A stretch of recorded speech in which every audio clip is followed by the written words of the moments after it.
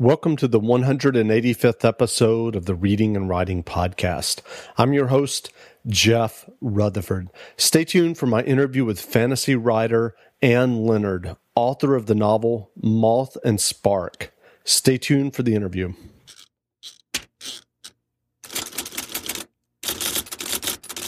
Welcome back to the Reading and Writing Podcast. My guest today is Ann Leonard, author of the novel Moth and Spark. Ann, welcome to the podcast. Hi, Jeff. Thank you. Great. Well, can I have you read the first couple of pages of Moth and Spark? Sure. So this is the first part of the prologue, so I'm not going to give any background information at all because it's what you get when you start. Riding. He had been riding when the dragon appeared overhead and came slowly, inevitably down. It was a cloudy day and he was in the fells. The air still had plenty of winter in it here, high up. There were 2 men with him from the garrison. There had been no purpose to the ride besides itself. He had been sick of the dirt and smells and noise and press of soldiers in the hold, and needed to clear his head with exercise and open air. Then the dragon's cry, sharp and compelling as a hunting hawk's, but longer, fiercer, more dreadful. He had heard it 100 times, and it still made the hair on the back of his neck rise and his skin prickle. He was prey, and his body knew it. The horses knew it, too, and reared and neighed in terror. Corin was nearly thrown, and one of the soldiers was. The dragon descended. It folded its shimmering blue wings with a rush of hot air that smelled like sulfur. Long ivory claws gouged the earth. It was huge, its snout at least the length of a tall man's arm. Silver scales on its sides glistened even under the gray sky. It crouched, tail switching back and forth, nostrils steaming. By the time Corin had his own horse under control, the second soldier was kneeling beside the first, whose leg was clearly broken. One horse had not gone far, but the other one was out of sight. "Go back for help," Corin said. "There's nothing you can do about a dragon." He did not even touch the hilt of his sword. It was useless. The dragon rider came off the dragon in a smooth and graceful slide. Corin's horse trembled and sweated but did not move. He would stay mounted as long as he could. When he glanced over his shoulder, he saw that the soldier was obeying him and returning. The dragon rider had dark skin and black hair, and when he spoke, it was a different accent from the Mycenaean Corin was used to. "Lord Prince." The tone was hard, mocking. Rider. He felt the dragon looking at him, and he was careful to keep his eyes on the man and not the beast. One who stared too long into a dragon's eyes would go mad. "I have for you a message." "Speak it." "The Firekeepers have chosen you to free them from their slavery. Already you walk in Hadon's dreams. He fears you, so he will bring down war. He makes alliances with your enemies and turns your friends against you. This is your task, this and no other, to free the Firekeepers from the Empire. They will lend you their power so that you will be as them, though still a man, until you have done this. They will do what magic they can for you. Dismount." Corin's legs moved of their own accord. He walked stiffly toward the rider. The rider held out a small golden flask. "Drink this." "No." Faster than anyone could move, the dragon rider had hold of him and forced the liquid down his throat. It was sweet and thin, and it burned. He struggled, but it was no good. 1 swallow, 2 swallows, 3. His mouth had the taste of iron. The dragon rider stepped back. Corin staggered. He felt feverish. The rider said, "You will forget this until the change is complete. When you remember it, then it will be time for you to begin your labor. The Firekeepers will watch. Do not shirk it." Darkness closed in on him, and when it lifted, he remembered nothing of the dragon or the rider. He was sitting on the stony track beside the man with a broken leg, waiting, while his horse nuzzled among the rocks to see what thin new grass it could find. And that's the end of that section. Okay, great. So if someone listening hasn't heard about Moth and Spark yet, how would you describe the novel? So the shorthand description of it that I've been using was that it was Pride and Prejudice with dragons. But that's very, very general. It's a fantasy.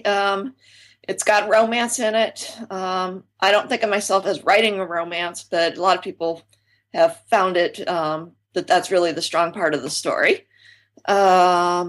And it has dragons and adventures and wars and all those good things. That's great. Well, I know that you have a PhD in English, and I'm curious, when you were pursuing that degree, did you know that you wanted to write fiction, or were you Oh writing yeah, fiction? I went into the PhD program straight from having graduated from an MFA in fiction writing, Okay. and I was trying to figure out how to, be a writer, and being in the academy at the time seemed like the way to go. Right. And so your MFA program, were you writing science fiction and fantasy, or what was the reception if you were? Generally, MFA programs are not real keen on genre fiction. Uh, That's why I ask. now magical realism. There was people in my MFA program did some really interesting magical realism and so forth. What I wound up writing at that point was my manuscript was a novel that definitely it was a character whose dreams she interacted with her dream life, which was of the past. And the two plots wound together until he was dreaming of her and she was dreaming of him and so forth. So it was certainly not straightforward realism. Sure. So do you remember what the spark or the idea that prompted you to write Moth and Spark? Sure. I had written a novel that was actually out with an agent. I had decided that I was going to go to law school because I'd liked writing that was a really good way to make money as a writer, was to be a lawyer, which is in fact true. But when I had finished the novel that I had finished, I had realized there was this story in me that just kept sticking its head in, and it wouldn't go away. And it was this kind of cheesy Cinderella romance story. So I said, okay, damn it, I'm just going to write this and get it out of my system, and then I can write what I really want to write. And that was what turned into Moth and Spark. That's great. Well, I know that in your PhD program that you've studied and written about race and science fiction and fantasy. As you look at science fiction and fantasy today, do you think diversity in both writers and readers is changing? Yeah, that's one of the things that's been really interesting to me. I mean, I basically spent a long time away from the field, not reading at all, because this is what happens when you have a job and a kid. And so coming back to it about 15 years later, I see that diversity is a big topic. There are more writers of color. People talk about the lack of writers of color. It's on the table. It's being discussed. There's a lot of activity around it. None of this was going on in the 90s that I could see. And some of this, I'm sure, has to do with the advent of the internet. And I think that that's all really, really great. The field certainly has a really long way to go. There are still too many sites, lists, and things that if you go down, it's pretty much all white men with an occasional white woman thrown in here and there. Sure. And once you wrote Moth and Spark, what was the path to publication? You said you were working with an agent. Is that the case? That was a different agent. That book wound up not selling. Okay. And I just went on, and I can, in retrospect, I can see why. And I went to law school and then practiced for a couple of years. And all that time I was writing Moth and Spark. And I finally got to a point where I thought I had something that was worth sending out. And so I did the old fashioned thing, sending out queries. And I got a couple of nibbles. And so then I got a little braver and started sending queries to more well-known and established agents. And I landed with the Gernert Company, and I'm extremely happy. I mean, they've done a great job for me. That's great. That's great. So what books or writers have you read in the past year that inspired you or impressed you that you would mention or recommend, either fiction or nonfiction? Well, it's pretty much been all fiction. A couple of books that I've read that were just kind of fabulously written and are kind of make me feel like I can't write at all are some not so well-known books. There's one by a guy named Matt Bell. It's published by Soho Press. The title is In the House Upon the Dirt Between the Lake and the Woods. which is the really long title, and you kind of think, what? And then all of a sudden, halfway through the book, you realize that it's the perfect title. And it's lyrical, and it's poetic, and the story is amazing and compelling and creepy and all those things. So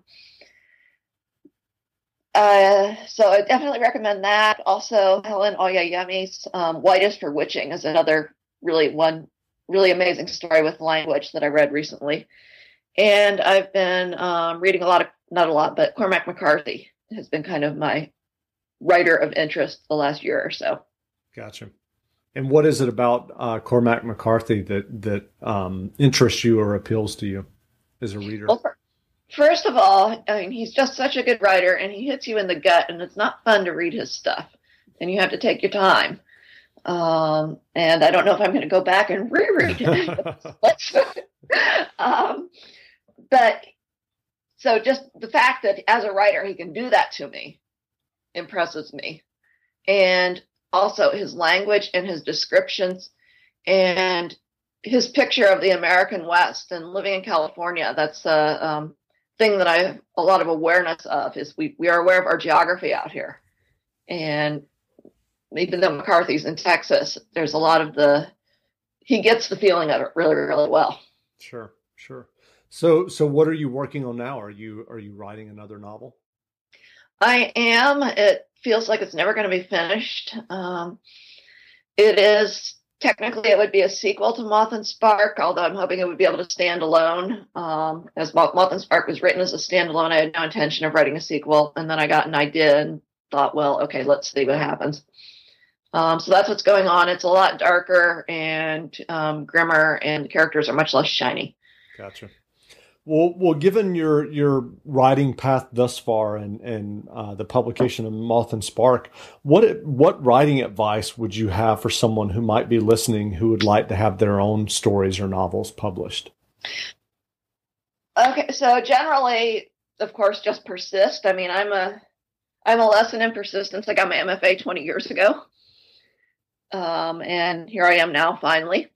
I would also say, watch your habits. It's really easy to write with our habits. And I heard this piece of advice from a poet a long time ago. I don't remember who it was now. But break your habits. Find out what they are, watch them, make sure that you break them. And that's one of the things you can best do to help yourself develop as a writer. And also revise. That's good advice. So where can people find you online if they're interested in learning more about you and about Moth and Spark? So my website is AnneLeonardBooks.com, and that's Anne with an E, AnneLeonardBooks.com. And I'm on Twitter at Anne Leonard Auth, AUTH. And I have a Facebook page that is also Anne Leonard Books within the Facebook frame. Great. Well, again, we've been speaking with Anne Leonard, author of Moth and Spark. The book is available in bookstores now or available as an ebook, so grab a copy. Anne, thanks for doing this interview. Thank you, Jeff.